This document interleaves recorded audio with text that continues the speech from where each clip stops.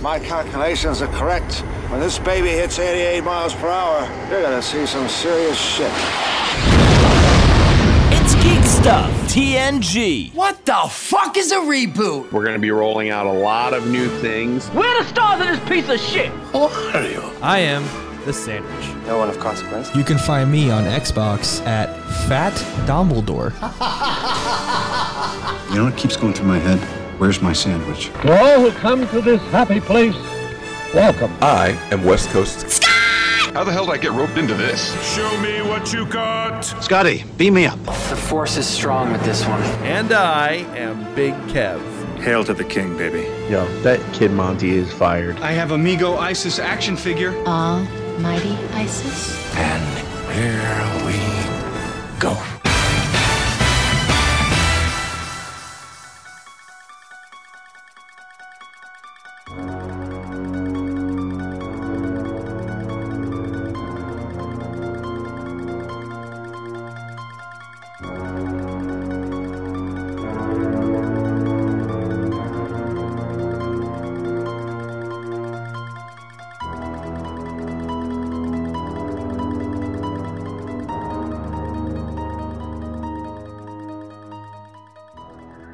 Hello to Big Kiev sandwich with Russian dressing and Western Siberian Scott. This is Superfan Sergey calling you because last week Mr. Kiev mentioned his relationship with the one and only Spanky McFarlane. And I would like to ask Big Kiev to give us more information on who I feel is very underrated actor in that American cinema, Spanky, along with their Porky and rest of friends, Alfalfa, Darlow Hood, and the rest. So please, Big Kev, tell us more. And I want you to know I enjoy show. Show is always very good when I get to read it, listen on the review. And also, good night to OG Dessa, wherever you are. You know. Superfan Sergey. Haven't heard from him in so long. I'm so excited. Wow, Superfan Sergey. I think that might be the first mention by Superfan Sergey of both the Sandwich and West Coast Scott. Yeah, for sure. For you Geek Stuff historians, this episode is of note. We have to mark that in the calendar. So when 5 years from now, when it's getting played on the vintage episodes, we'll have to say, oh, hey, that was the first time Superfan Sergey called in and mentioned Sandwich and West Coast Scott.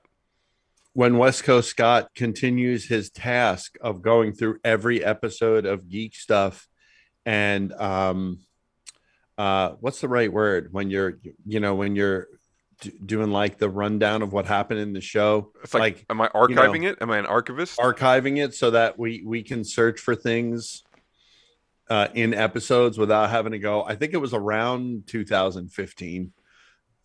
Yeah, I've been thinking about creating a spreadsheet to keep track of those kind of things instead. Right now they're all on the Patreon. So totally should. Yeah. Well, so before we address Superfan Sergey's fantastic email, let's just hit the social medias real quick. If you would like to hear those vintage episodes, one way you can do it is you can start by supporting the show on Patreon. For just $1 a month, you get access to the show's private Discord server where you can chat with members of the show. I think who's the strongest. Me. Yeah, like Kev. If you mention Kev, you get a response on the Discord server. I think the current discussion is having to do a lot with the lack of the Hulk in the What If series. But then for $3 a month, you can get access to the Early Bird Special. So you get these episodes a day or two early. We typically record on Mondays, and so the Early Birds get access to the show on Tuesdays normally. And then for $5 a month, that is the bonus round where you get a vintage episode every 1st and 15th, so twice a month. And then normally weekly, you get the Sandwich Shop. What did you talk about this week, Sandwich? I did the director's cut of David Lynch's Dune, all 4.5 hours of it. Oh, jeez. Did you actually watch the director's cut? Where did you find it? I found it. Where did you find it? Ubiquitous clandestine ways. Uh-huh. Now I'm questioning whether he watched the director's cut. He read the Cliff's Notes of the pulling back the curtain, I watched the movie. I didn't watch. It's still a 2.5 hour movie. Oh, so you didn't watch the director's cut? Well, I thought that was a joke because I didn't think there actually was a director's cut. I thought that was just there is a director's cut. I thought that was just a rib on the fact that there's like a Snyder cut and the Dwayne The Rock Johnson cut. And pretty sure I told you had to watch the director's cut. I thought that was a joke because we like to joke on this show. Like Kevin's a credible source. It's a comedy show, right? Yeah, that's a joke. I get it. That's funny. So what you're doing is you're lashing out at me because you done got caught in a lie. So you lashing out at me. I see. That makes sense. It's all about deflection. Well, speaking of making sense and getting caught, Mr. Sandwich, and this is for you, West Coast Scott, because you don't know this. The Sandwich and I happen to be working in the archive.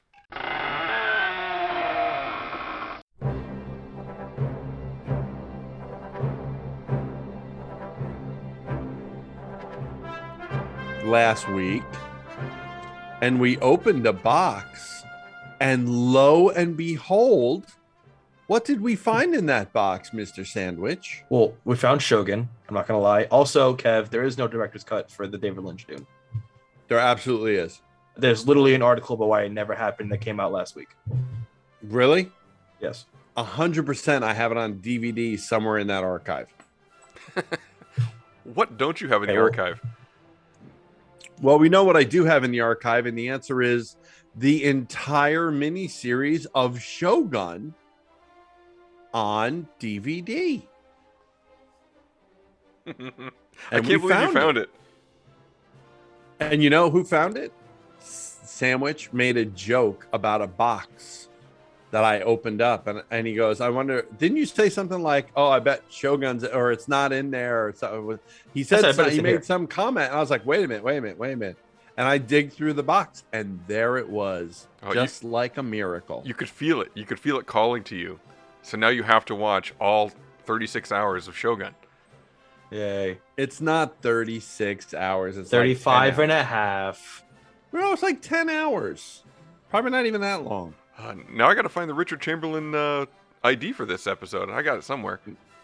So excited to sit down and watch Shogun. Did we produce that? Was that ever produced that one? I don't know, but I listened to it the other day when we were talking about this, so I got to find it for this episode. Hey, Kev, I'm telling you, there's no such thing as the David Lynch cut.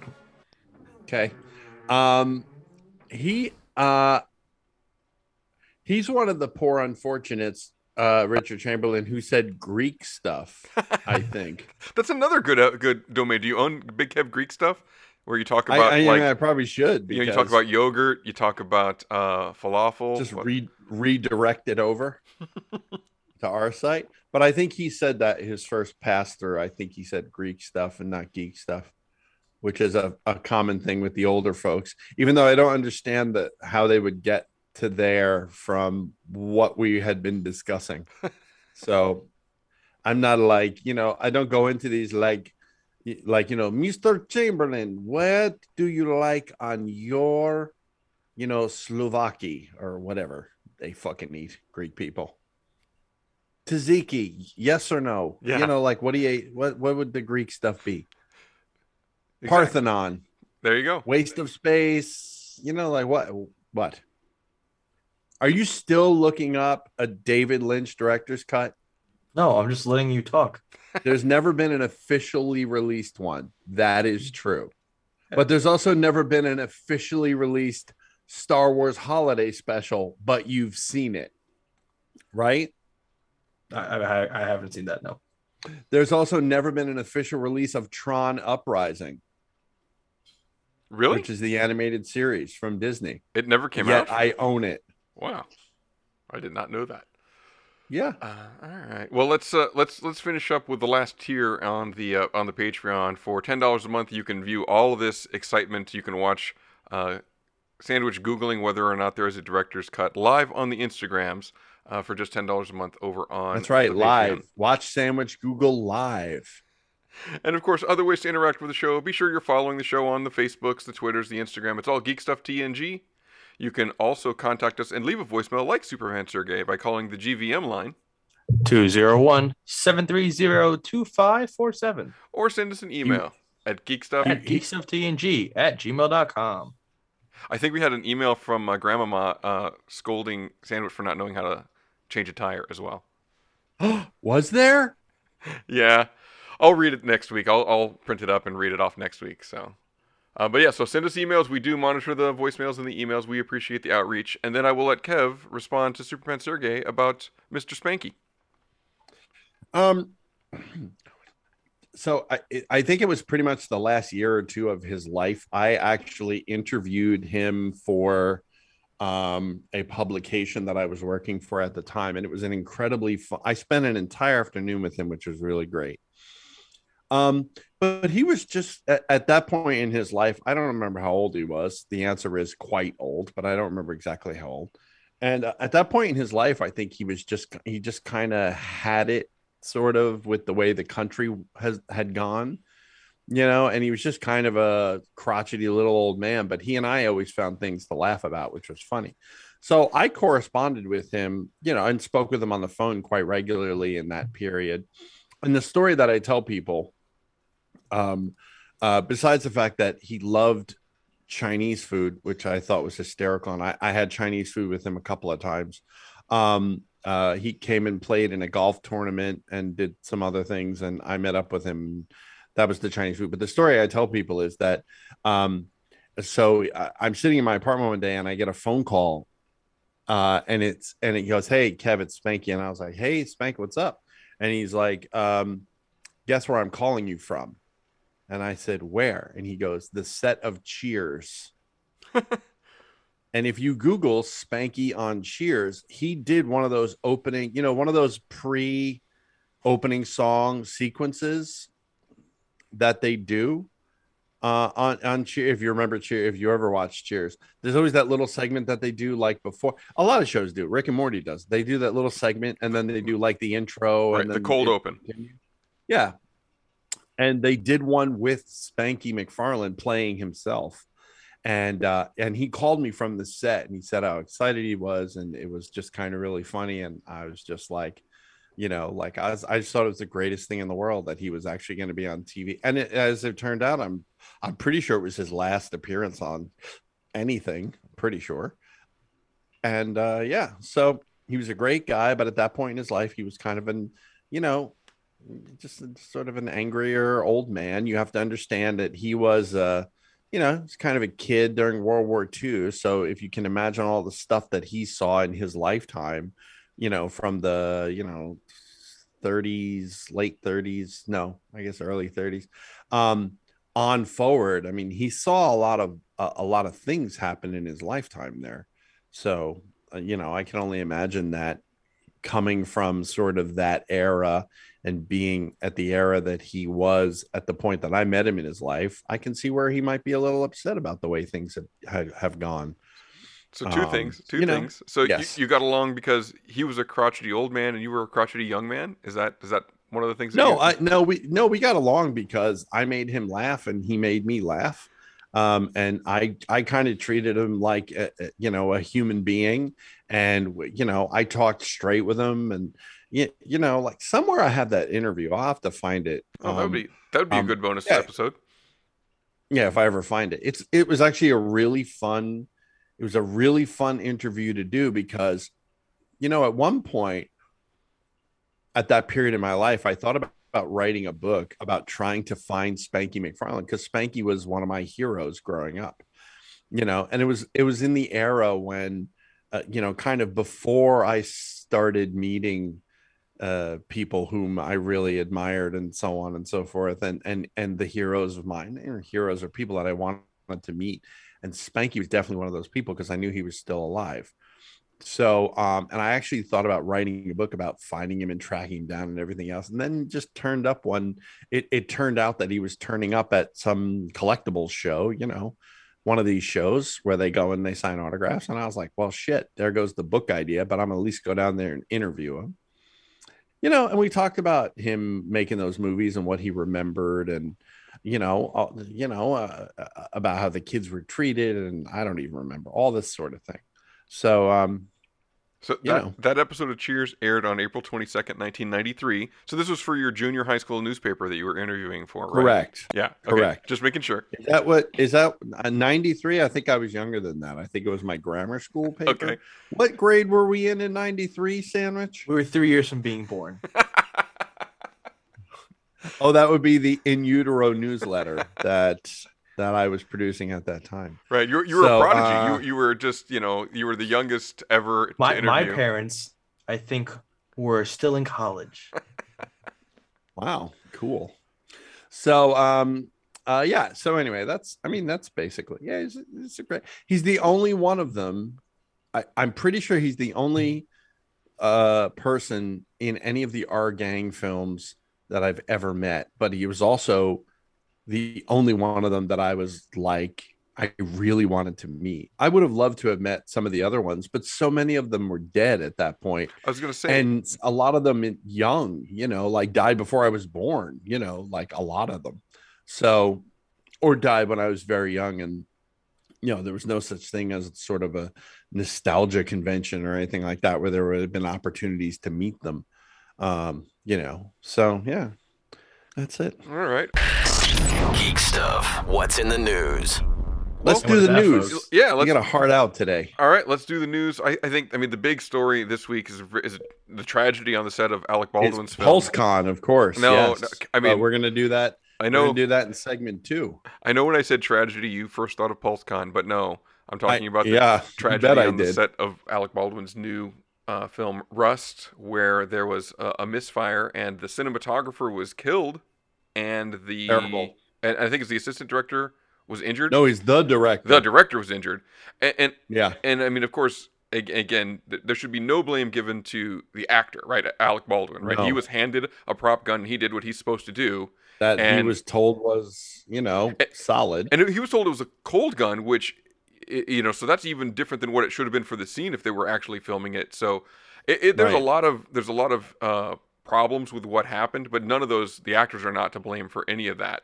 And right. I certainly think that it sounds like there was certainly some negligence on the set from someone, whether that's the prop master or the assistant director, I think, who actually handed him the gun. I'm pretty sure all of that's going to come to light at some point. Yeah. And they had said, also, I saw an article, that wasn't the first time a shot had accidentally been fired. Yeah. That was the third time a shot had been fired accidentally on set. Yeah, I feel like there's going to be a few people that probably will not be working anymore. These are pretty grievous errors, and so I don't think that I think that whoever's found to be responsible probably will have a hard time finding work in the industry after this. I agree. Oh, I don't know. Again, not to make light of it, but if you look at I think the folks involved with the Twilight Zone movie worked after that. So I guess that might not necessarily be true, right? Hollywood moves on from some of these tragedies. And Brandon Lee as well. Brandon Lee. Yeah, but again, we shouldn't. Was Brandon? It's inappropriate for us to joke about it, though. We shouldn't make light of it. We shouldn't do jokes. Right. Oh no, and that's not a joke. Tragedy. That's just saying. I'm just saying, Scott. It may you're dancing on that line a little bit.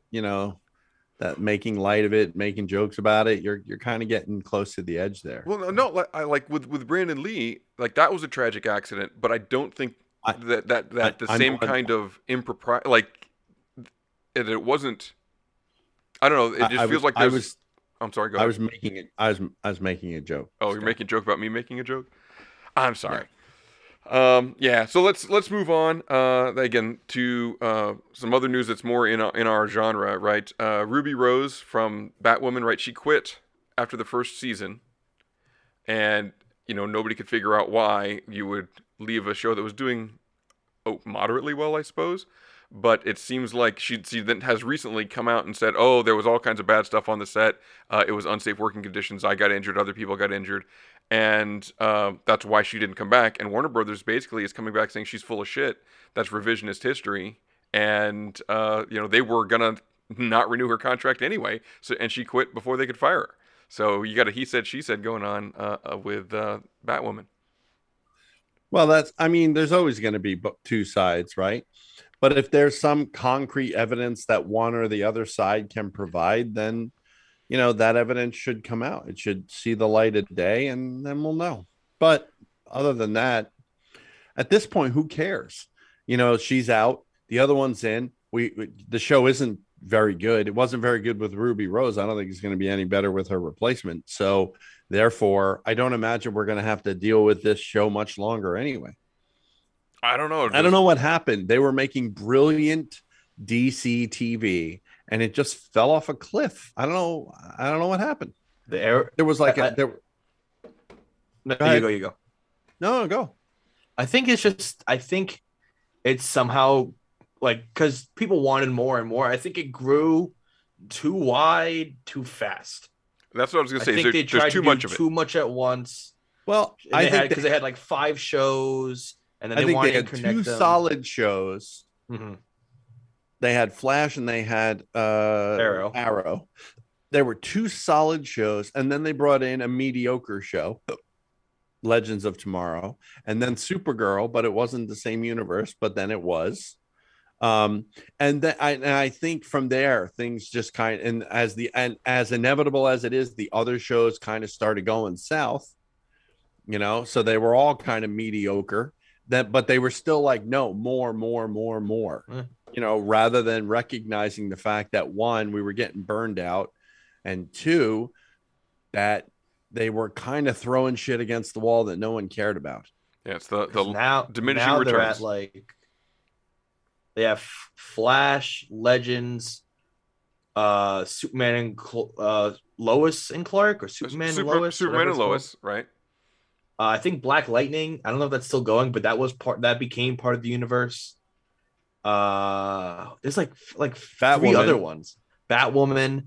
Is Stargirl in this universe, or is she in the... Stargirl's in her own universe, I'm pretty sure. For now. I don't think they've crossed her over with anything. I don't think.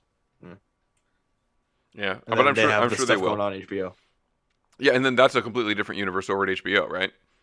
Those things are unrelated. Well, no, because when they did the Crisis thing, I think they alluded to some of the HBO stuff. Unless they showed it and it was those people. But they showed some of it, I think. They didn't show anything from the HBO. The only thing they showed was Swamp Thing. Yeah, that Swamp Thing show, it got canceled like before it even aired, right? They made a season, but then they was in the Crisis. But was it the same Swamp Thing? I think it was. Okay. Now, is that on HBO Max? I want to watch that one too, because I heard the Swamp Thing was good. I liked Swamp Thing, actually. Maybe I might be one of the... I don't know. I don't know if it's on HBO Max. There's no more of it, that I know. Right, but that one was on when it was on. It was the DC streaming service, DC Universe. Yeah, thing. and then did that one transfer over? Will's Trash says they showed the Titans in a 2-second shot. Okay, well then, if that's true, then I guess Titans would technically be part of the Arrowverse. Yeah, it's all just messy. But as we get this multiverse thing happening in the films, right? You know, you've got the crossing over with different Batmans. You know, the '89 Batman with the Ezra Miller Flash, and it's like all of this stuff is technically the same multiverse. It's like they could just cross it over back and forth any way that they want. Whether that's good or bad, I wouldn't say that it's good. But bad. Yeah. So bad. It's tethering crap to good stuff. Yeah. That's what I feel it is anyway. Well, so let's move on to the box office. So Sandwich watched the old Dune. How do you think New Dune did? Well, great. Super. I mean, it's funny. I mean, so it made about 41 million domestically. I don't know if that's enough for a sequel. The studio head said yes. Yeah. All right. Well, that's what I heard. Like, of course, we're going to finish the story or whatever it is that her statement was. Do you think Denis Villeneuve was nervous? Not at all. No, because he made a statement several weeks ago that said it would have to be something extraordinary for them not to make part 2 at that point. All right. Well, and then you got number 2, 3, and 4 for the week was Halloween Kills at 14 million. The new James Bond, another 12.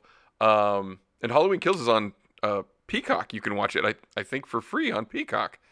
Really? Yeah. Well, I guess right. if you have the paid version of Peacock, probably.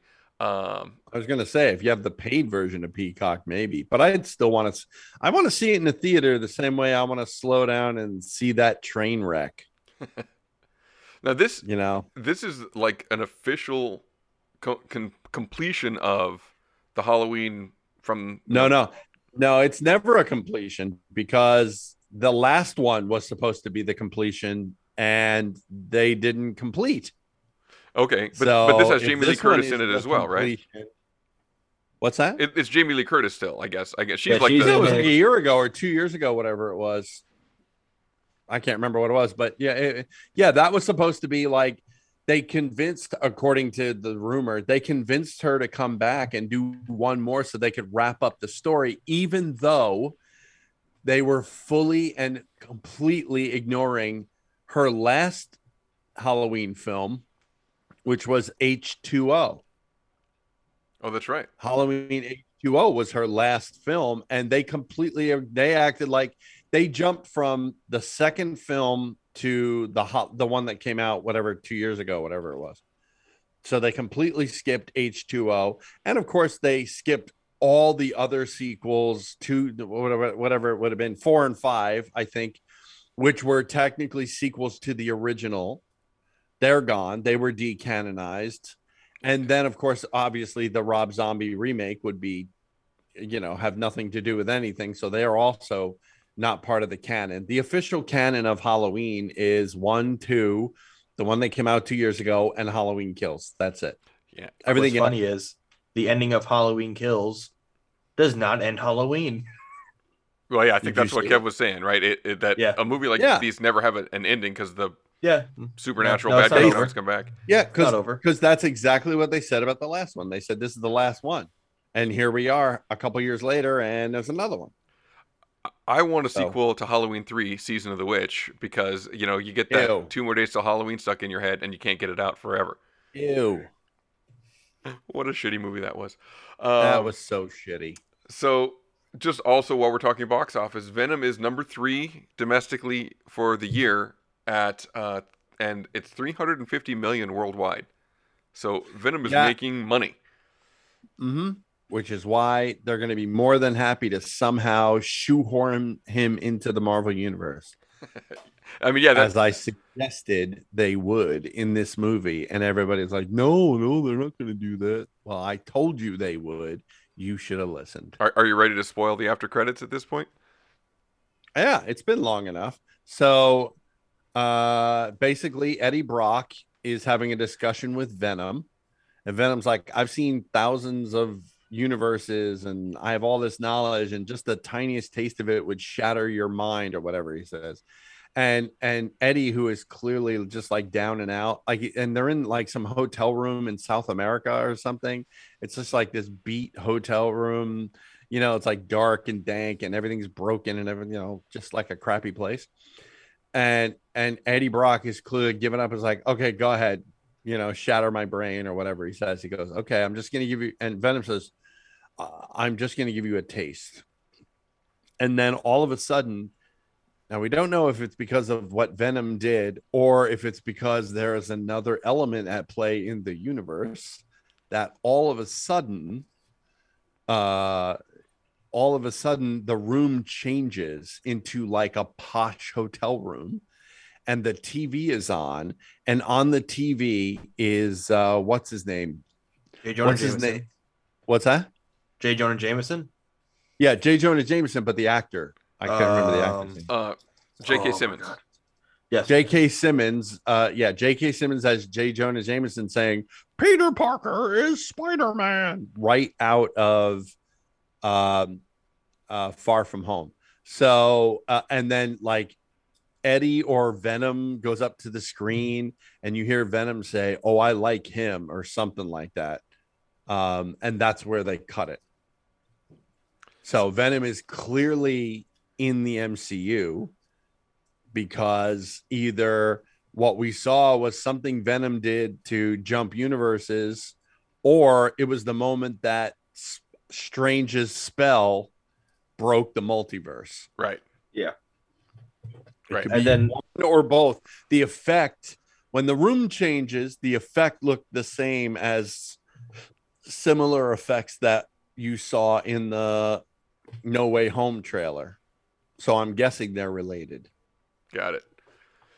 Yeah. Well, and so speaking of that, following on the success of Venom, the Sony has 2 untitled Marvel Universe properties for 2023, right? June 23rd and October 6th, as well as the Kraven the Hunter that's supposed to be January 13th of 2023.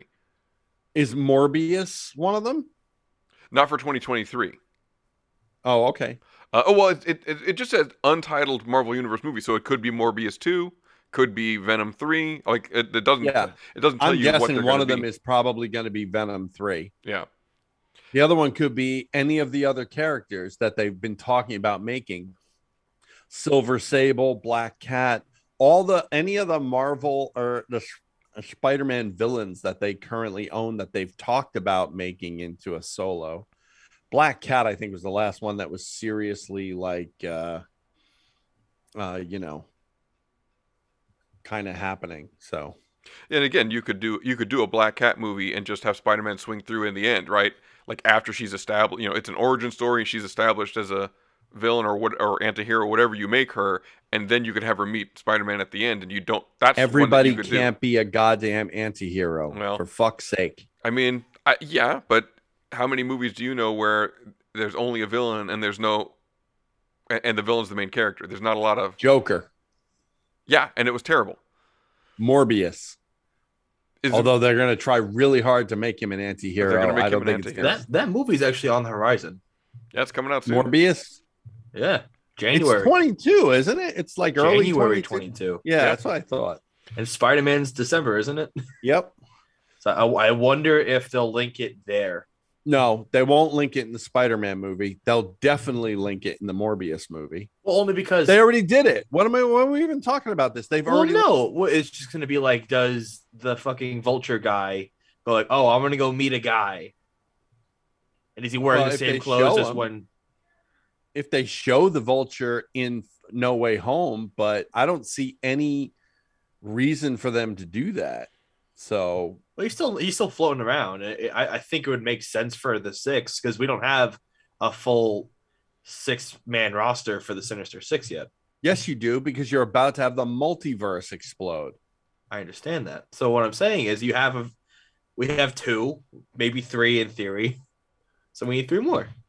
So one of them could be Vulture. Sir, with respect. Vulture, yes. Right? Morbius. Yeah. Right? You have Doc Ock and Green Goblin. Yep.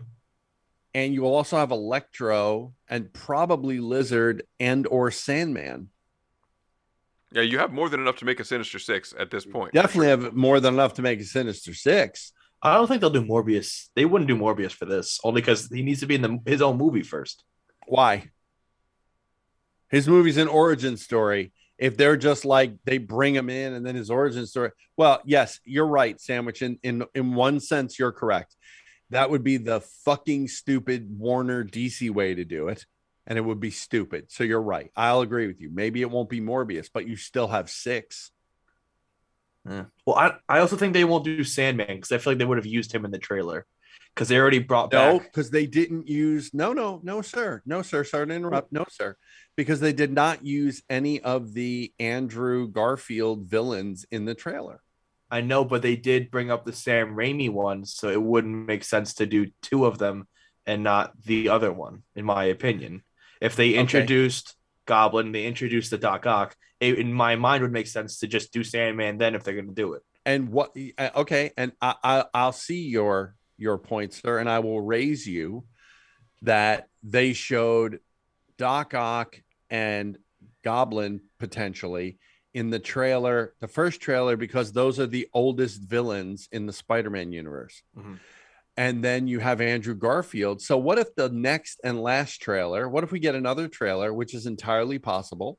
What if we get another trailer and in that trailer is Sandman and Electro and the Lizard or any combination thereof? Well, because I don't think Sandman's going to do it because the way they left Sandman in Spider-Man 3 he kind of he's gone. Like he's not the bad guy no more. He's just like that doesn't mean he can't be a bad guy again. All right, let's leave Sandman out of it. So you have Electro, and we're almost 100% sure Electro is in. Yes, fine. We can slot that one in. Because Jamie Foxx said that he's in the movie or something along those lines. You could easily have the Lizard return. If you're so against Sandman, for whatever reason, you could easily have the Lizard. So that covers the three villains, I think, in those two movies, right? Mm-hmm. Yeah, okay. there's still a mystery character that Tom Holland's talking about. Which again, is it Tobey Maguire? Is it Andrew Garfield? Like who's the big reveal for No Way Home? We don't know yet. I think at this point, I think no one's going to be surprised to see Tobey Maguire and or Andrew Garfield in that film, because I think it would be ridiculous that even though Andrew Garfield is swearing on his mother that he's not in that movie, I don't believe it. I don't believe they would rip open one universe and not the other. It doesn't make sense. Right. So I don't believe that that's true. I believe that he's in the film. He may turn out not to be in the film, but I still believe that he is in the film.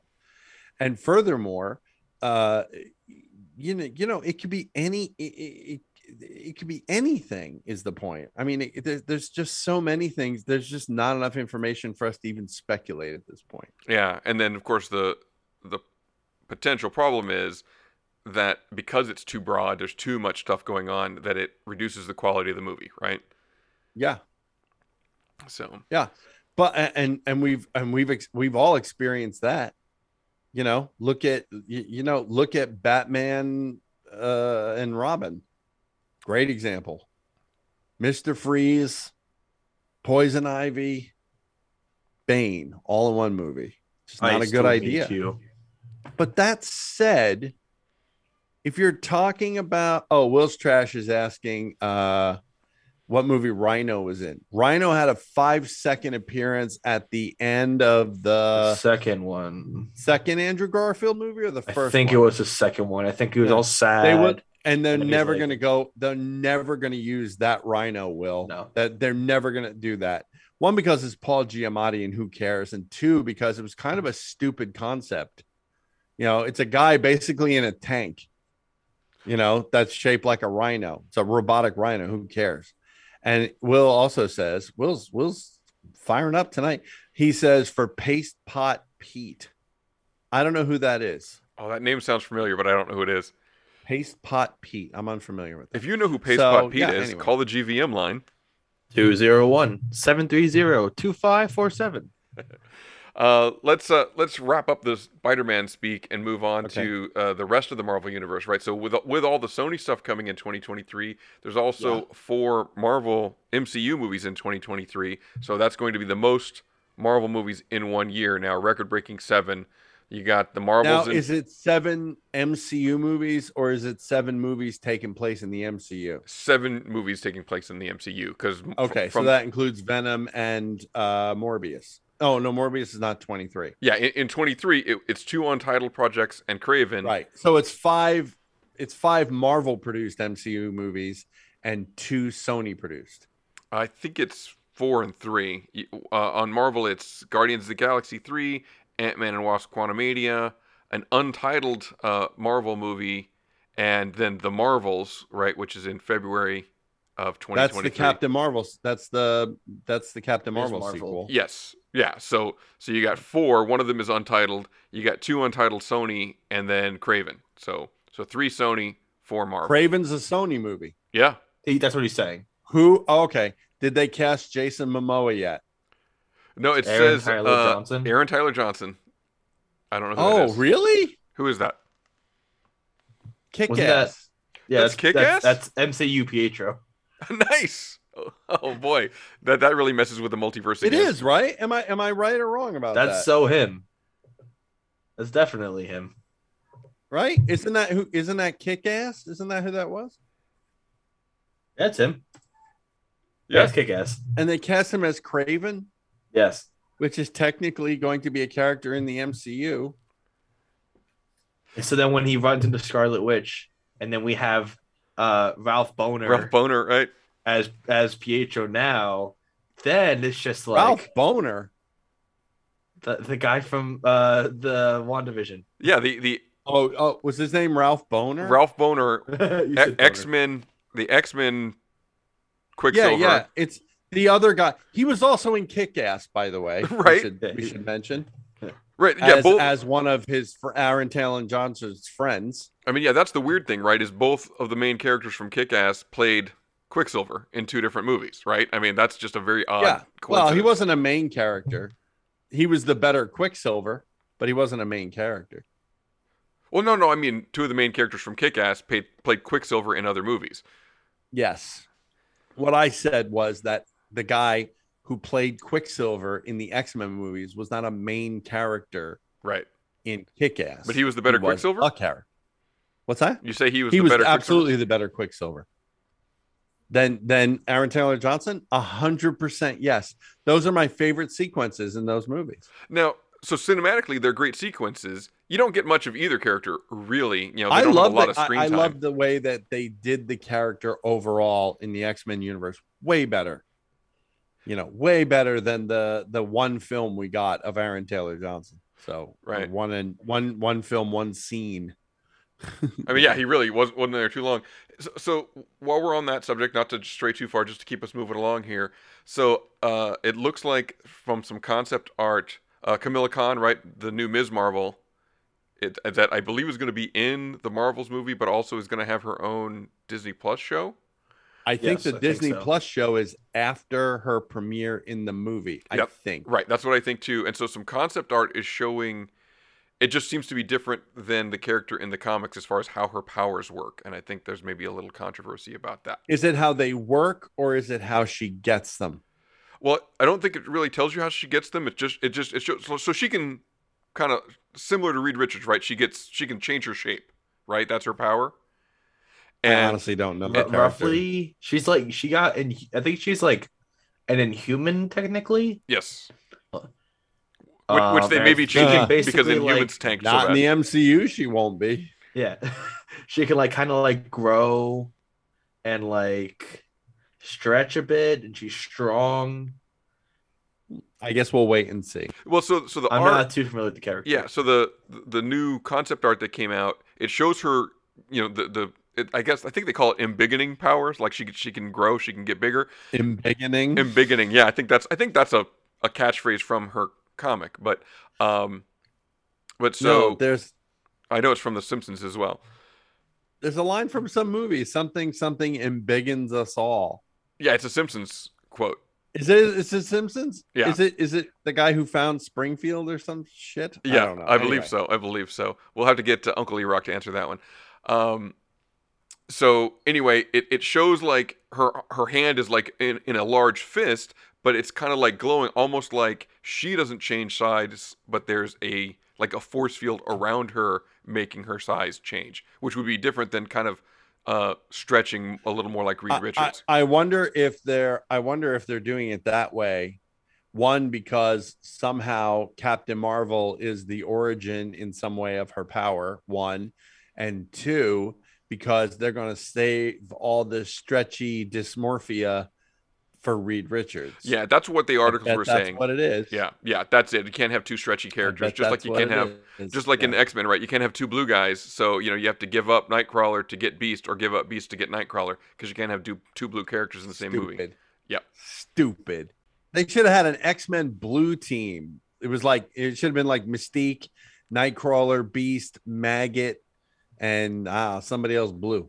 There was a comic run semi-recently within the past couple of years called X-Men Blue, and I don't think any of those people were on it. I was going to say, they had some colors. I was like, are they just teaming up the characters by their... There was a red and a gold and a blue. Yeah, I think the blue is the most accurate to that idea.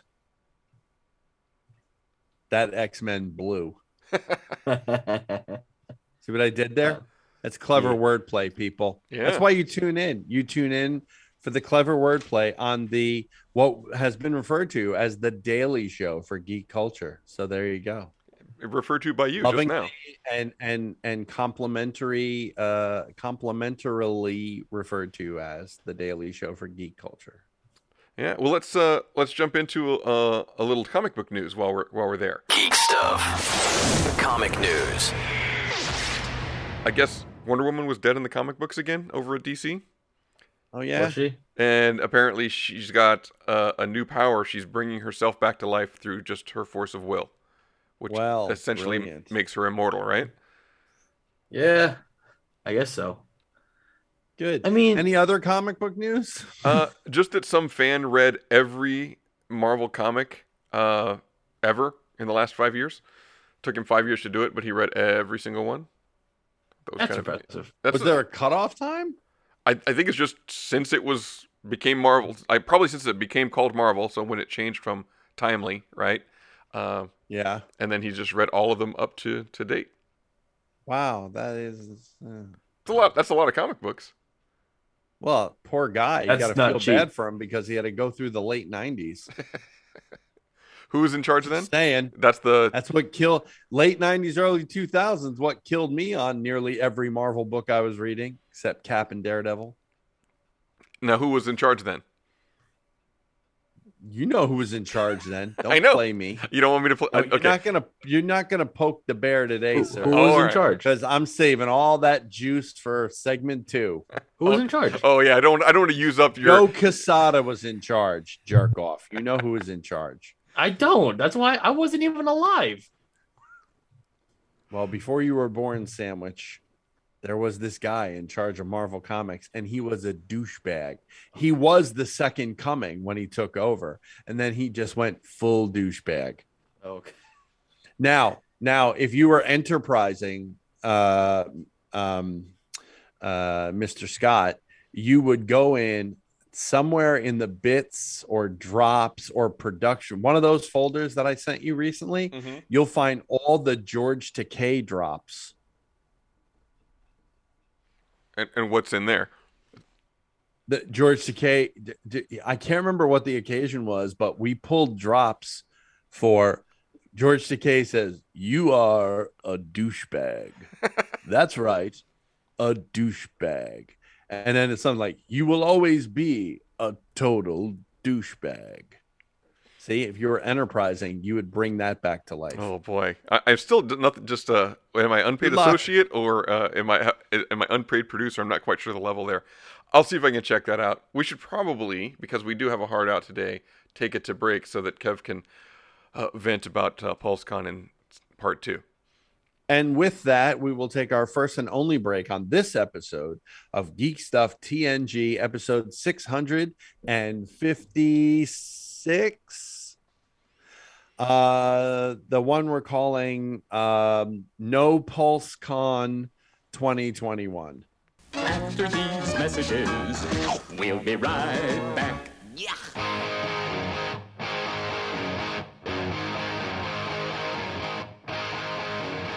We need to get the word out that the listeners can be involved with Geek Stuff TNG directly by using our GVM line 201-730-2547. Maybe we could use our seductive voices? Huh? Our what? All right, here. Let's read these lines in our most seductive voices, like this. Hey there. We want you to be a part of Geek Stuff TNG with your questions and your comments. Oh! That's right. We want you to tell us what's on your mind. What we are doing that you like. So call us on the GVM line 201-730-2547 and you may hear yourself on an upcoming episode of Geek Stuff TNG. Wow. What? Okay, here we go. I'm James Hatton. And I'm Podcast Rob. And we're the Something Something Cast. We're a pop culture podcast that chats about movies, comics, TV, music, video games, and a whole lot more. Check us out at our home at somethingcast.com. and also on iTunes, Stitcher, Google Podcasts, and other fine podcatchers as well. Proud members of Hashtag Podern Family and ACPN, the Art, Comedy, and Pop Culture Podcast Network. Okay, here we go. Hey, Geek Stuff listeners. It's West Coast Scott here. Did you know I do a podcast with my lovely wife? Say hi, Brittany. Hi. Tell them about our podcast. We do a weekly podcast where we talk about travel, conventions, Disneyland, and our growing family. It's called the Piecast because we got married on Pi Day, and it's available wherever you find your podcasts. You can also follow us on social media. At Pi Day Family. And my new Twitter handle is at Pi Day Scott. Check us out.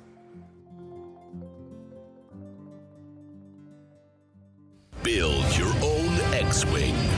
Luke Skywalker's legendary Red 5 starfighter from the Star Wars saga. The X-Wing is recreated in stunning detail in a massive 1:18 scale and comes complete with remote-activated working lights, R2-D2 motorized wings, removable hyperdrive opening cockpit, and a magazine full of fascinating facts, plus an amazing step-by-step assembly guide. You will also receive a free binder, power pack, and bookends model space. We're the Monster Squad. Hey, this is Fred Decker, director of the Monster Squad. This is Duncan Regehr, Dracula from Monster Squad. This is Tom Noonan, who plays Frankenstein in Monster Squad. This is Tom Woodruff, Gillman from Monster Squad. Hey, this is Andre Gower, Sean Crenshaw from the Monster Squad. This is Ashley Bank, Phoebe from Monster Squad. This is Ryan Lambert, I'm Rudy from the Monster Squad, and you are listening to Big Kev's Geek Stuff. Wolfman's got nards. From the mouth of babes comes dynamite. The Monster Squad's gonna groove tonight. First came Dracula, now the Wolfman too. The Mummy and the Gilman swimming in the pool. Live from the Sandwich Shop, Pi Day Productions in rainy Southern California, and East Coast Scott's Apartment of Love. Bow, chicka, wow, wow.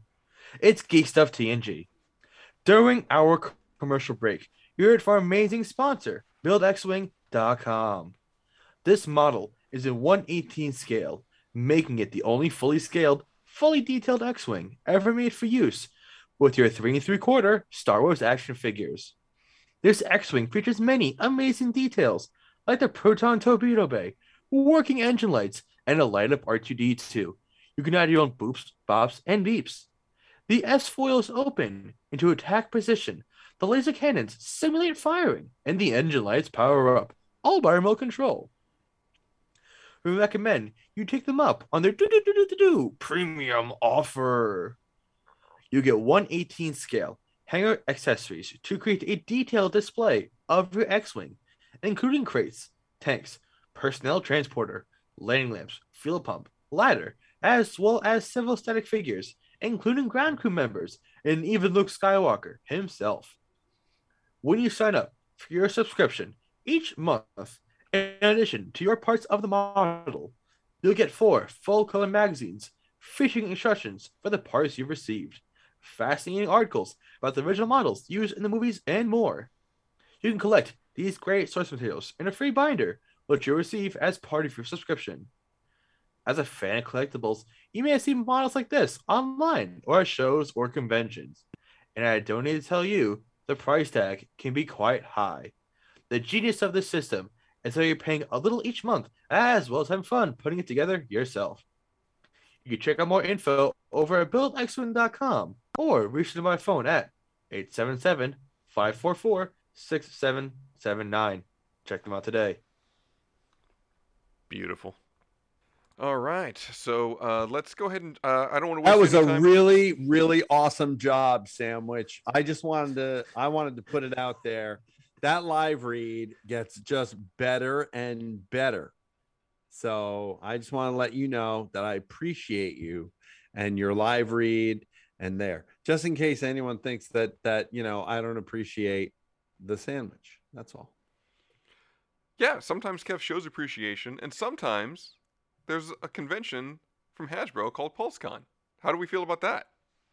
Well, it's virtual PulseCon for the second year, 2021. And I have to say, without a doubt, it was awful. Awful. And I'm just going to give you some highlights because I am already in the middle of, yet I have not completed, and maybe we'll do this as a bonus, where I break down the entirety of PulseCon. I'm actually writing it out now. I'm going through it minute by minute, discussing the awfulness of PulseCon.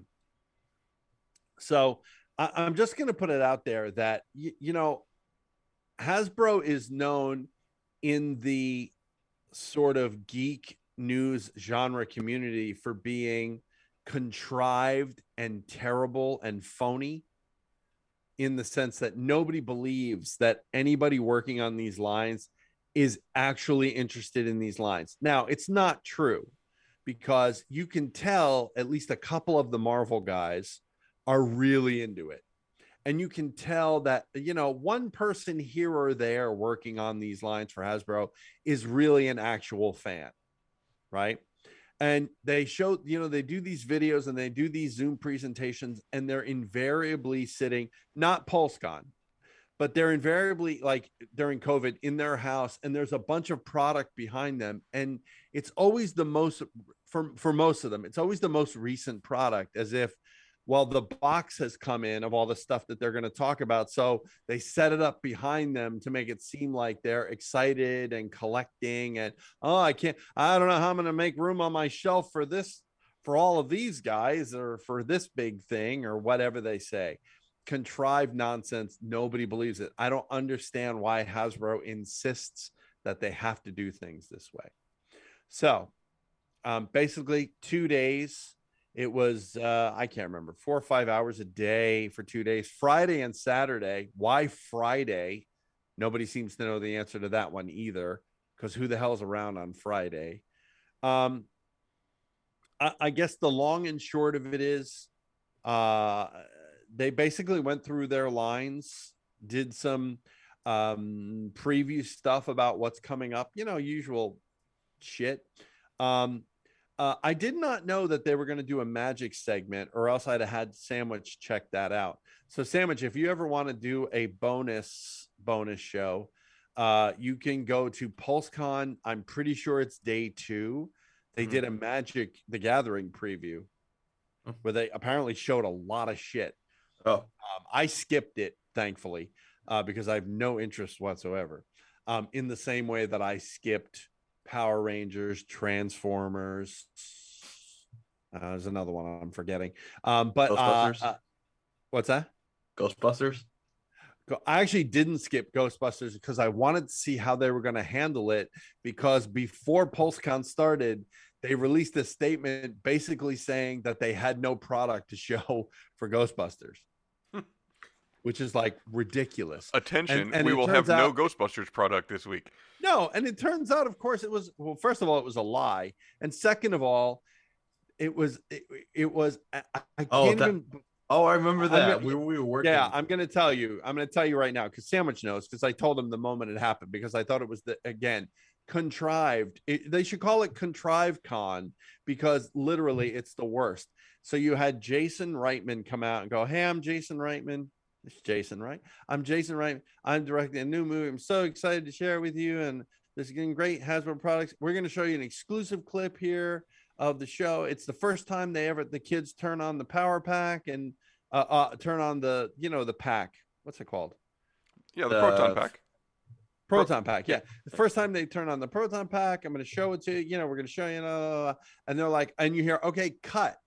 Right. But it doesn't cut. It keeps rolling. And Jason's like, and then suddenly somebody rolls in a table and something's on the table and it's covered by a sheet, like some kind of sheet, but it's partially revealed, right? Oh, I'm sorry. I forgot to tell you the best part. The best part is Jason Reitman says, and we have an unbelievable HasLab project that we can't wait to share with you, but we're not ready to share it with you yet. So they're basically teasing, not at all, but they're basically teasing the fact that they're going to have a HasLab for Ghostbusters. They don't even have a product line, but they're going to have a HasLab for Ghostbusters.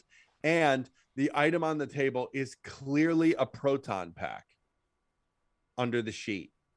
So Hasbro, predictably, is going to do a Proton Pack HasLab going after the, going after the $300, $400, $500 price tag for guys who are making prop proton packs. They're going to go after those guys, and do one for cosplayers, I imagine. So anyway, that was pretty much. And then they showed the kids, two of the kids, like reacting to their own action figures, with a lot of, they're really brilliant actors, because, it was like, oh my gosh, I'm so excited. And you just tell it's just like it's just not real, I don't think. Anyway, that's one man's opinion. All right. So that was Ghostbusters. I skipped, as I mentioned, I caught some of Power Rangers. There were like 3 words that I told you, Mr. Sandwich. You remember what they were? Shit, shittier, shittiest. No. It was like Piggy. There was Pudgy. Pudgy Pig. the villain. Pudgy Pig. Lord Zed, who's a villain. Lord Zed helmet. There's a Lord Zed helmet. And then a Megazord. No, like a Dino Megazord. Yeah, so they're doing an NFT of our Power Rangers Megazord. Yeah, what is that? Because they said NFT a bunch of times. I don't know what that means. All right, so NFT is like a non-fugable. It's okay. This is now my wheelhouse. This is financial planning. This is now West Coast Scott's financial stuff. West Coast financial stuff. None of this is to be taken as financial advice, but an NFT is a non-fungible token.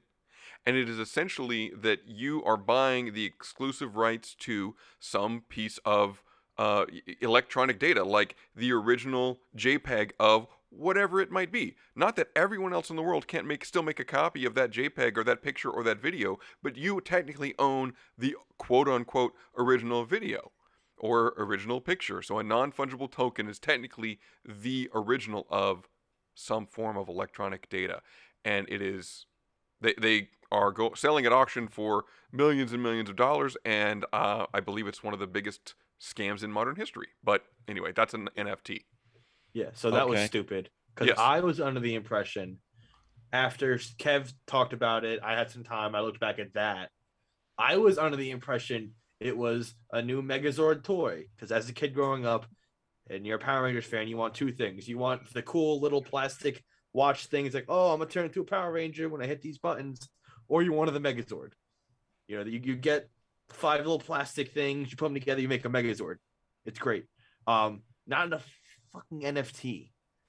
I don't know no one was asking for Power Rangers NFTs. Yeah, no one. NFTs in general. Yeah, but NFTs are just, they are a ridiculous thing to spend money on, only bought by extremely wealthy people. It's it's like if you're a Bitcoin speculator, then you may buy an NFT, but it's ridiculous. Sandwich, I don't get it. Yeah, I don't get it. So real quick, Sandwich. Anyway, so those were the Power Rangers things, and then I think the Power Rangers was day 1. I think Ghostbusters was day 1. What else was day 1? Transformers, but again, I don't really have a vested interest in Transformers, nor. I know they apparently announced quite a bit of stuff, but again, and the next movie, I think, it's going to be I think this might have been news, that they're doing like the when they were animals transforming, Optimus Primal, Beast Wars. So they're doing Beast Wars as a movie, and cool. I think Ron Perlman, I believe, is going to voice Primal. I don't hate that. I don't know. So that was a thing, I guess. And that's all I remember about Transformers, because again, not really interested.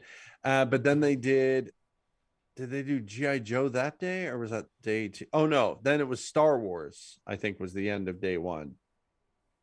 Right? I think it was. And again, without going into much detail, it was disgraceful. But the biggest thing to come out of it was, I suspect, was the Rancor. The HasLab Rancor. It's huge, like everyone expected it to be. They showed him all his articulation, everything. He's $350, like everyone expected him to be. To me, the scale doesn't look right, but I don't know, because I haven't had a chance to really look it up and be critical of it yet. So I don't know if it was properly scaled or not. I'm looking into that, but I don't have an answer for you at this time. But most of everything else that was coming out most of it was Mandalorian. So in the Black Series in 6-inch, they announced like Boba Fett, the return Boba Fett, Cobb Vance, and a few other of those characters from Mandalorian. They announced like a play set, which really is kind of a wall, pretty much 3D wall with a bar, nice, but and again, the people talking about it are talking about how the cantina is such an iconic place, except this was not that cantina. Oh, they announced the cantina. That's true. They announced the cantina from episode 4 as a modular sort of thing. So I guess like you order one of the 3 characters in it are vintage collection, like Obi-Wan, Pon Baba, and Dr. whatever his name is, the 2 guys that basically get in Luke's face. Each of them comes with a piece of the bar, and then I guess you can put the bar together, sort of. I don't know. Yeah, but as usual, I mean, I'll go over this in my bonus segment or whatever I post on Facebook or other social media. I'll go into the details of these things. Mr. Sandwich? If anyone cares, I have my quick hits on the Magic thing. I looked at it. Okay. Well, real quick, Kev. Yeah, also, that was where the Mayfield action figure, right? The Bill Burr Star Wars That's figure. what I was about to say. Yeah, and the one standout sort of thing, yeah, at least for this program, friend of the show, Bill Burr, his first Star Wars action figure. And it's Mayfield from season 2, because all they got to do is a new head and stick it on the body of a figure they've already made. You're right. It's like, yeah, he's in that specific uniform, or you're right. He's that in sucks. the driver uniform. Meanwhile, everybody wants him from season 1. Right. With the little gun coming up off of his back would be such a great little accessory, right? Yep. It would be awesome. But I'm guessing we're just going to have to settle, I imagine. At least for now, we're going to have to settle for Mayfield in the driver outfit. But yeah, so Bill Burr action figure. I've reached out to him, and we'll see if we can't get Bill Burr to do 10 minutes with us. That would be nice. Yeah, that'd be awesome. Just to talk about his Star Wars experience, which of course for years he's been busting my balls about being a Star Wars fan. And then he turns up on the show, number 1. And number 2, then he gets an action figure. So you can bet he does his program, it's going to be slice and dice on Bill Burr. Yeah. My comment was that I can use that action figure to reenact the Philly gig now. So that's what I want to do. Absolutely. With it. I'm taking that head and sticking it on something. I will convert that toy into. I was there. Scott, do you know that I was there? And I'm like, literally, I'm 15 feet. I can't remember to his left or his right. And if you find audio of the gig, he actually turns to me and says something to me. I don't remember what he says now, but you can hear it. He turns to the side and he yells something to me because I'm the first person that was in his eye line. And he says something to me. I don't remember what it is, but oh yeah, I was there for that. That was one of the funniest things I've ever seen in my life. That anyone has done, Bill Burr and everyone included. Anyway, not to get hung up. So that was pretty much Star Wars. I feel like there was something else about Star Wars, but tune into my social media, our social media, and I'll if it comes out nice when I write it, what I'll do is I'll probably just record it. Maybe with Scott and Sandwich if they're available, and we'll throw it up for the Patreons as well, because I'm sure to get quite more heated as I read it. Day 2 saw G.I. Joe, which I have to say they look really they look, at least the new ones looked interesting, but of course they're doing a bunch of repaints, which not surprising because, that's the thing that they do. And no one is surprised by that at this point, but at least they had some new product, including Mr. Sandwich. Yes. Here is a trivia question for you that you may be the only person in this room who can answer. Although Scott, may be able to answer it. I do not have a widely known G.I. Joe wheelhouse character. Do you know what that character is? What, with the one you like? Yeah. The one that I have, that I collect, if I was doing such a thing. It's Snake Eyes? No. I mean, yeah, that's too Mr. obvious. West Coast Scott? Snake Eyes and Storm Shadow are too obvious. So I would have to go with I don't know. How about Shipwreck? I'm just trying to think of not G.I. Joe. Destro. Nope. Yeah, I'm out. So here it comes. And introduced into their 6-inch line in a deluxe format at PulseCon, to my total amazement and shock, Crocmaster. Do you guys remember Crocmaster? That does not ring a bell at all. Has a big alligator on a chain. No, nothing. Anyway, so that's my wheelhouse for G.I. Joe. And of course, they released a 6-inch figure of it with the alligator, the whole thing. That's your guy? That's my guy. In G.I. Joe, that's my guy. I don't do Joe, so I don't really either. I mean, I did 100 years ago, but Crocmaster was always a character that I may have every iteration of the character that's been made into a toy somewhere in the unit. Possibly. I don't remember. I may have gotten rid of some of them. I don't know. Anyway, the point is, Crocmaster, one of the new figures announced. I think I don't think it's Bushwhacker. I don't think that's the character's name. There was another Joe that was new that was really, really interesting also. That I really liked. I thought was really cool. So G.I. Joe, again, check out our social media or our bonus segment once I finish writing up the proper full review.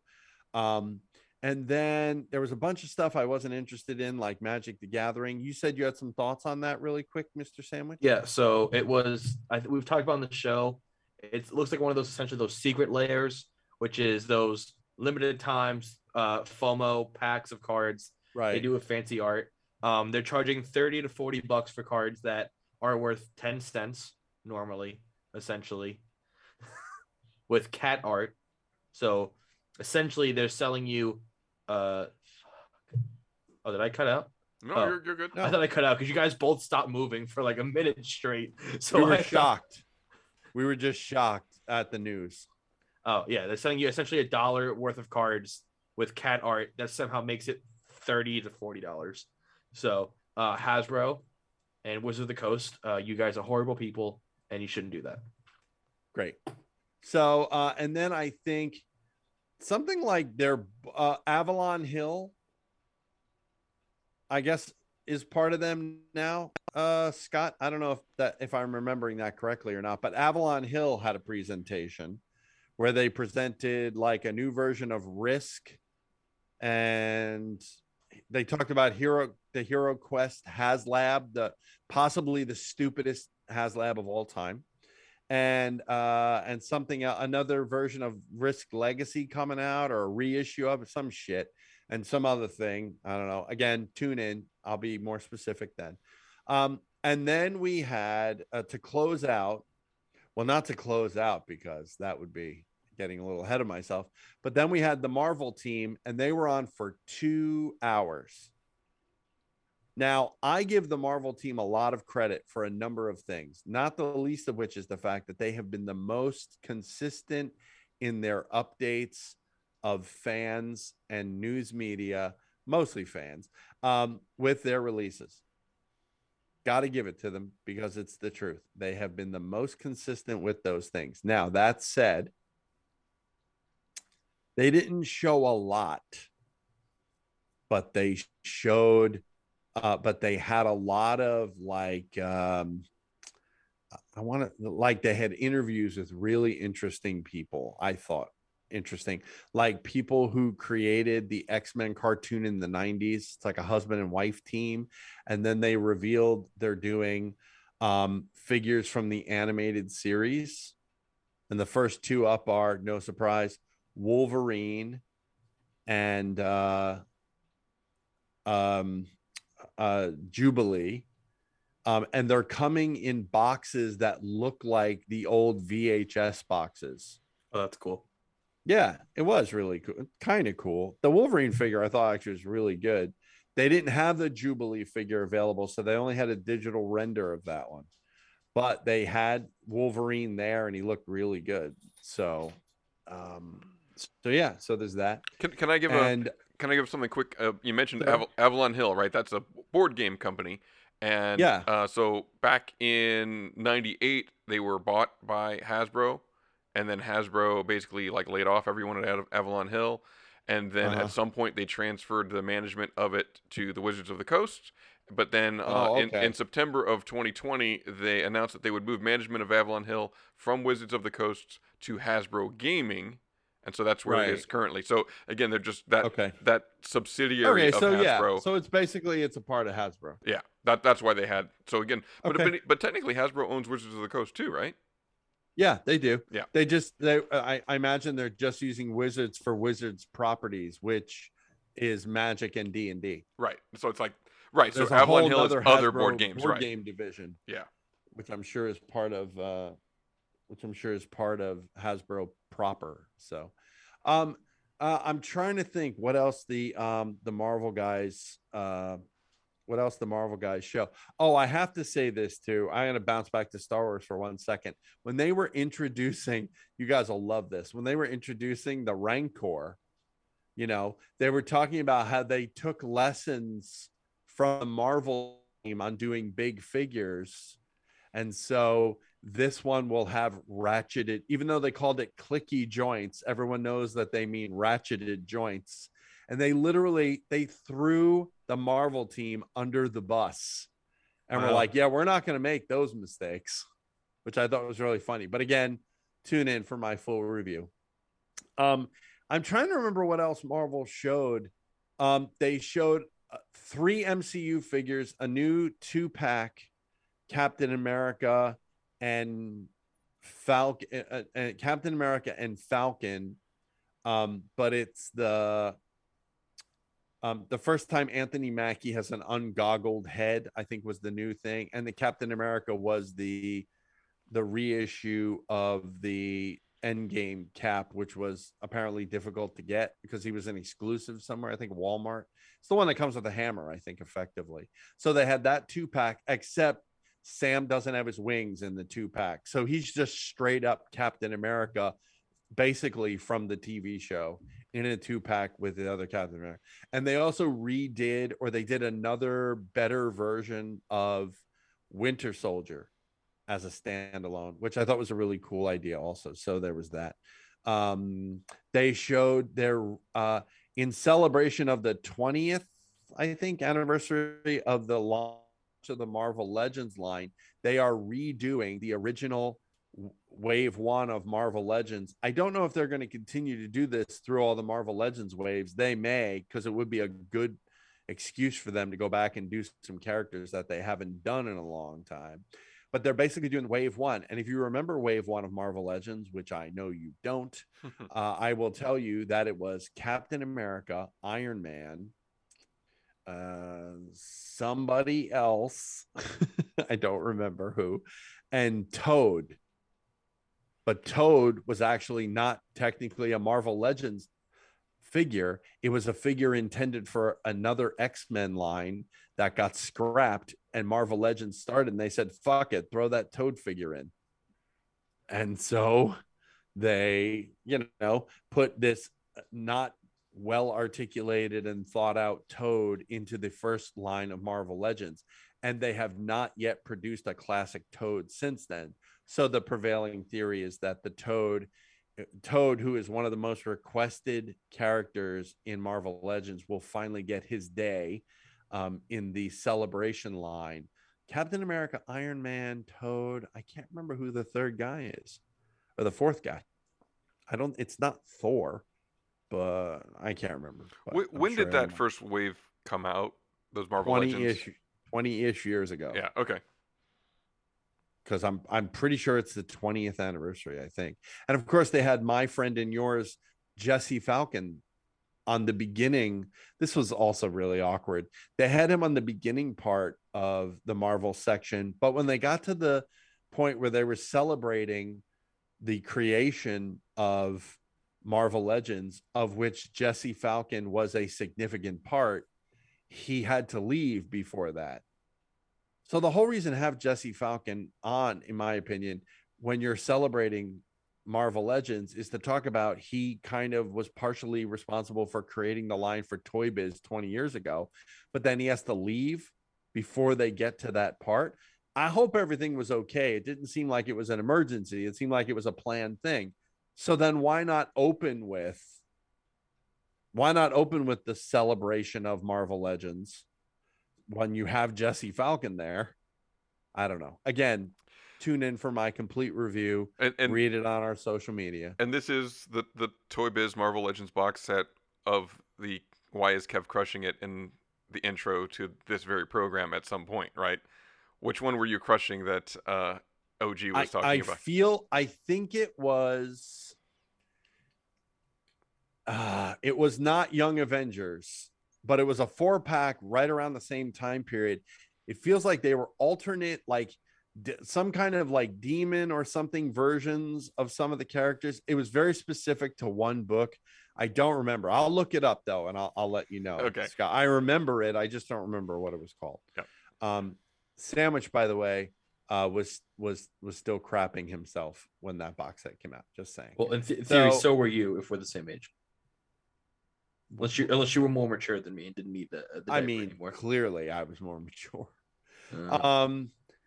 But that said, and the only thing I'm leaving out, and not intentionally because I just remembered, is Fortnite, which also was on day 2. Which I have to say, those Fortnite figures look amazing, and I enjoy Fortnite as a game. Not a huge fan, but I enjoy playing it. I have fun when I play it. I'd like to play it with my friend Sandwich, of course, but I can't do that because you don't have your Xbox with you. No, and you're a PC gamer now. Xbox, you're a PC gamer now. We can play it together even if I'm on PC, Kevin. Well, the point is that the figures. So, and again, this is kind of a thing. This is now the 3rd company that's doing 6-inch figures for Fortnite. Originally, it was Jazzwares, I think, and then McFarlane or Jazzwares and McFarlane were both doing them at the same time, and now it's Hasbro has exclusivity of 6-inch. Jazzwares, I think, is going to continue to produce the 4-inch stuff, but Hasbro is doing the 6-inch stuff, and I have to say they look great. They look really great. Now, is it because Hasbro makes good toys?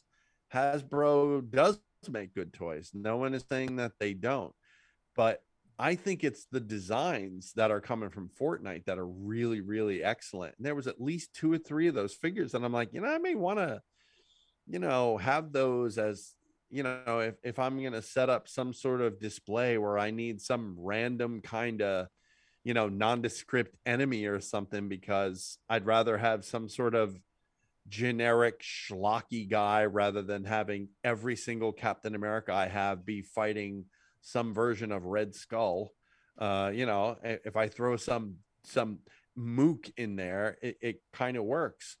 I bought, you may remember, I think we talked about it on the show, I bought Sandwich. Do you know what those guys are called? They're black and white, and they're like based on playing cards.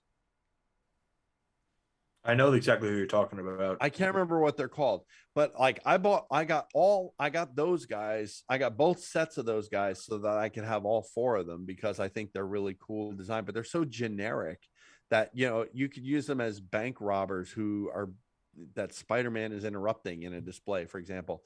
They just reissued those guys in like black and white and gold. I think they look terrible. I didn't get them this time around. But that said, Hasbro, just not getting too far off course, Hasbro showed like their next sort of wave of figures. I have to be honest, there's 2 or 3 in there I think I might pick up, just because I like cool figures as much as anybody.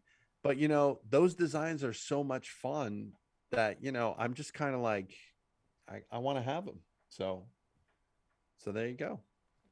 So like I said, that's just a broad overview of PulseCon. We'll get into more specifics. I'll write it up. I'll put it on our social media. I'll record it. Me and West Coast Scott or the Sandwich. If Sandwich not available, just West Coast Scott and I we'll do it together, and we'll go over more specifics. But I feel like it's worthy of doing more specifics rather than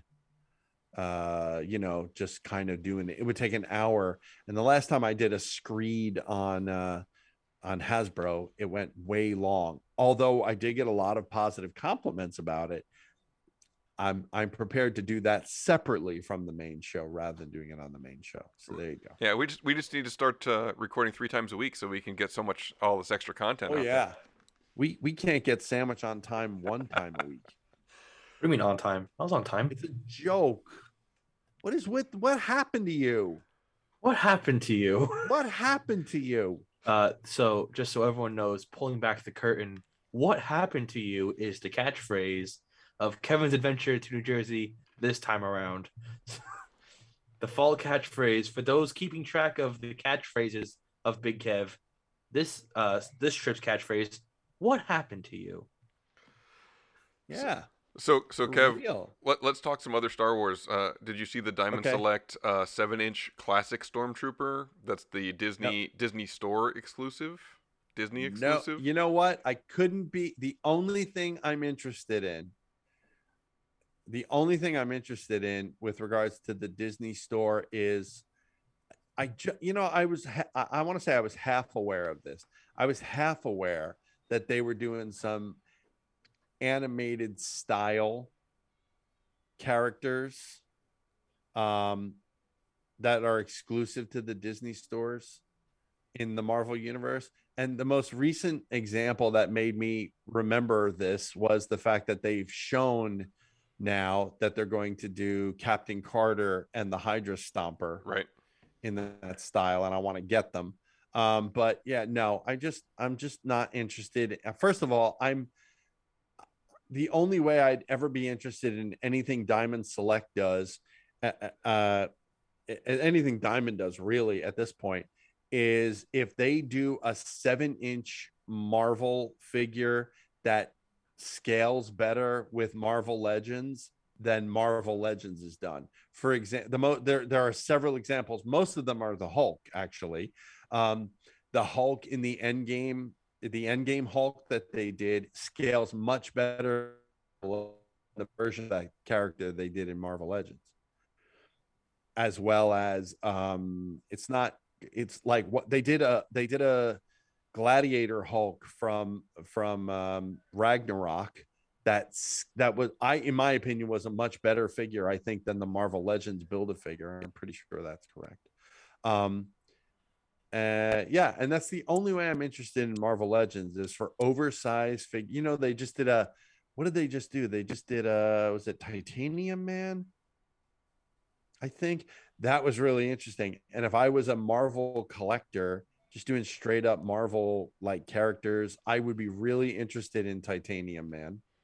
But I'm not.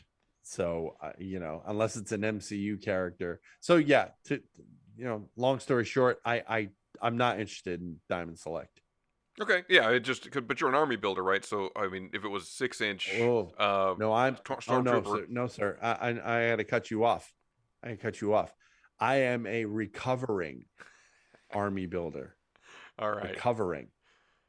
Okay, and Sandwich will attest that there is no army building going on in the Geek Stuff product archive. At the current moment, no. Not to say it can't happen later. Everybody can have a relapse. Everyone can have a relapse. All junkies relapse. It's just a fact. All junkies. I'm waiting for them to release. There will be some army builder that one day Kevin's gonna be like, I really like this. It's a great figure. I have ordered 20 boxes of them already. Sandwich. They are on the way. Please take care of them. They are worth more than you. something along those lines. First of all, I would never say that they're worth more than you. That's hurtful. To my face. And two, guys, and everyone listening to the show knows this too, that I've been making this transition into 12-inch, 1/6 scale figures, Hot Toys, some of the unlicensed stuff, some of the other products. I've just been making a transition. And what I am discovering as I join groups on Facebook and I watch like different channels on YouTube that cover that stuff, there are army builders who build 12-inch figures. Oh, Kevin. I'm not going to do it. Sandwich, don't worry. No, I don't mean. I need to isolate that. The amount of wonder in your voice. No, listen to me. The amount of wonder in your voice right there when you said that. If you let me finish. Oh, so when you cut me off, I have to let. Yeah. What's your position on the program? That's right. Master of the archive. That's true. And as such, you should listen, because what I'm telling you is I'm fascinated and have no interest in doing this whatsoever, but I'm fascinated because you see guys who army build and then they show and they have like 5, 10, 15 of the same figure. Like this one guy just got a partial order of Ahsoka's 501st troopers that Hot Toys put out, and he had like 8 of them or 9 of them, and he goes, well, I got almost all of them. I'm still waiting for however many he said, 5 or 6, whatever it was, and they're $2.25-ish, whatever the price a piece. Oh. At 10, you're $2,000. That's insanity. In my opinion, that's insanity. Good. So no, you never have to worry about me army building, because that is not happening. I'm sorry. I can't afford to get all the one-off figures that I get, let alone starting an army build. No, that's not a worry, sir. Okay, so good. Scott, for future reference, yeah, now I'm a recovering, and when I army built in 4-inch, and even then it was just like, why am I doing this? So because I had a problem. That's why. All right, 2 things. I need Sandwich. Can you just give me an Kev again so that I can isolate that for later? Kev. And then when you said Ahsoka, it reminded me of a news story that I forgot to put on the prep sheet. Hayden Christensen's going to be back in the Ahsoka series. Yes. And the fact that he's turning up in the Obi-Wan series almost made it inevitable that he was going to be in the Ahsoka series, which means there's going to be flashbacks. It's got to be flashbacks, right? Because it's got to be, because they wouldn't need to be him if it was Darth Vader in the suit, right? It wouldn't need to be him, but don't forget it was Hayden in the suit at the end of Revenge of the Sith with the classic line. No, I'm Frankenvader. Oh, I screwed that up. Yeah. Can that be the name of the show? Frankenvader. Frankenvader. All right. So anyway, just to finish up. So PulseCon, and then, and again, I'm not even going into the details, but they had 2 people who who were the hosts of the con, who appeared between all the segments, and they were talking about how excited they were about every single thing. I gotta have it all. And you could tell neither one of these people knew anything about what they were talking about. It was phenomenal. I love this. We're gonna put the link up. We're gonna put the link up to PulseCon so that everybody can follow along, or at least they can watch it and then read my review, and then they can see. Yes, Kev. I also love the many fabulous expressions coming to Target and Walmart near you. Yeah, you can't really see what Sandwich is doing, but he's holding up his hand like he's reading off a card. That's exactly what it was. The girl was the worst because she's so looking off to like one side when she's talking. It's like, you've got to be kidding me. Like, I mean, is there not a director that says we need to move the card closer to the camera because it looks like she's looking in another room? Like, it's outrageous. Oh, By the way, one thing I do want to say about Star Wars, you remember, and this will be the last thing, I promise.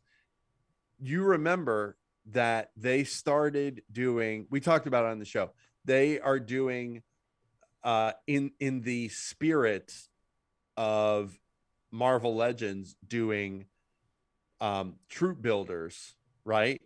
Marvel Legends is doing them as one-offs, but with Star Wars, remember they're doing a set of 4 stormtroopers in a pack that you can now buy, right? The vintage collection. And then they just come in sort of a kind of a plainish white box. Well, they introduced their second series this time, and guess what it was? What? It was Fleet Troopers from the beginning of episode 4. Remember those guys in the black vests and the blue shirts and the white hats? Oh, that's cool. It would be cool, Sandwich, if all 4 of them were those troop builders. But in fact, in the pack of 4, it is 3 of those and 1 Captain Antilles. So yeah, why do you? So you're gonna be there's gonna be a lot of Captain Antilles for sale on eBay. So basically, eBay you're alert. getting 3 troopers, and you're gonna have infinitely amount of wasted Captain Antilles figures. Like they cannot even do a troop builder pack correctly. Like who said? Well, and they literally identified the figure as Captain Antilles. Well, if it's Captain Antilles, put him on a fucking card. Put him on a fucking card. He's a character. He's not a troop builder. Anyway, stay tuned for my full coverage of PulseCon. I'm working on it. Maybe another week. I'm so not inspired to do it because it just infuriates me. But I will promise I will get it done. So. And we can put that one right up on YouTube, and let's link Hasbro in it too. So, so that they can see. Because I mean, I might be the only person that's calling them out on this bullshit. I mean, other people are, but not as deep as I'm gonna. All right. So before we wrap up the show, there's 2 other quick things that I wanted to mention. One, we mentioned Avalon Hill and board games earlier. If you're a board game fan, because of the pandemic and a lot of the shipping delays, just remember there's going to be a shortage of a lot of print materials, whether that's books or board games. And so, do your Christmas shopping early because there might be a shortage there. And then I also wanted to mention before we get to Halloween, because this episode should go up on the Friday before Halloween. I don't know, Kev, did you hear at the Oogie Boogie Bash, the new character that got introduced? They have the villains normally out at Oogie Boogie Bash. Have you seen the footage? It is Zombie Captain America over at Avengers Campus. Of course. So it's pretty cool. I mean, that's a nice. What if it's popular, and you can tell people are liking Zombie Captain America 1 because not only are we getting a 6-inch, but we're getting a Hot Toys of him as well. So clearly a character that resonated with some people. So there you go. Yeah, so I just wanted to put that out there, a little theme park news and the board game news before we wrapped up. So okay, that's with that, I think maybe we should do the good old social medias. Yes. One more time, I will remind you can interact with the show by giving us a call at the GVM line. 201-730-2547. You can also email us your comments at geekstufftng@gmail.com. And please like and subscribe to the show on whatever podcatcher you use. Share us on all the social medias. That's your Facebooks, your Twitters, your Instagrams. It is at GeekStuffTNG. And then support the show on Patreon, right? For $1 a month, you can have access to the Discord server and chat with the show. For $3 a month, it's the early bird special. For $5 a month, it's the bonus round with the vintage episodes and the weekend bonus show. And for $10 a month, you can watch us do all this stuff live on the Instagrams. You can follow your intrepid producer here at PieDayScott on Twitter and Instagram. Sandwich? You can find me on Instagram and Xbox One at FatDumbledore, FatDombledore. And I am BK Geek Stuff everywhere except Xbox, where I am Big Kev GS.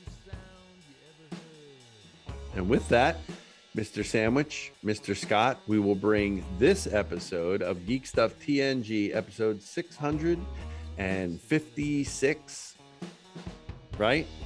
Correct. I get it right. The one we called No Pulse Con 2021 to a close, the way we end some shows by saying, good night, James Michael Tyler.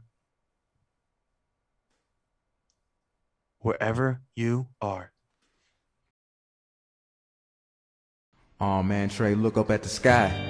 It's a full moon on the Sabbath. This is scary. Break it down. I was working late on my Haftorah when I heard a knock on my bedroom door. I opened it up, and to my surprise, there was a werewolf standing there with glowing gold eyes. He said, tomorrow, my son, you will be a man. But tonight's the time to join the Wolfen clan. Tomorrow you will stand at the beamer and pray. But tonight, let's gaze at the moon and bathe. Werewolf bar mitzvah, spooky, scary. Boys becoming men, men becoming wolves. Werewolf bar mitzvah, spooky, scary. Boys becoming men, men becoming wolves. All right, that was great, Trey. Okay, it's over. That's a wrap. Oh. The next day, what happened? The Toma didn't teach. I got up in front of everyone to give my little speech. Then my teeth turned into fangs and my nails into claws, and I nearly dropped the Torah when my hands turned into paws. I growled and I roared, and my rabbi did as well. It was a rocking werewolf zoo at Temple Beth Emmanuel. Hey man, where'd you learn all these Jewish words? My manager Harvey Lemmings. Werewolf bar mitzvah, spooky, scary. Boys becoming men, men becoming wolves. I just don't think the idea of the song can sustain itself for that long. It seems a little sweaty now. So this whole premise is sweaty. We had a reception at the Larchmont Country Club. They served a real nice brisket and an 8-foot party sub. I danced with my cousins. I got money from my folks. We had a lot of fun making circumcision jokes. Then I remembered the premise of my song. I was at a nice reception, but the werewolf part was gone. So we pulled ourselves together and we're wolfmen again. Just in time for monster fight to begin. No. All the country club employees were brain-sucking pack who had all turned into zombies and were on the attack. No. So we fought them and some Draculas and Frankensteins too. Cause you gotta love bar mitzvah even if you're not an art. There's no such thing as werewolf bar mitzvah, spooky, scary. No plural. Boys becoming men, men becoming wolves. Werewolf bar mitzvah, kooky, hairy. Boys becoming men, men becoming wolves. I don't want this. I don't like this. This is scary. Turning into werewolves and stuff, you know? I don't know, Trey. I'm not feeling it. This ain't no dick in a box. Mazel tov. All right, hey. All right, good job, guys. Let's just not come in tomorrow. Let's just take a day.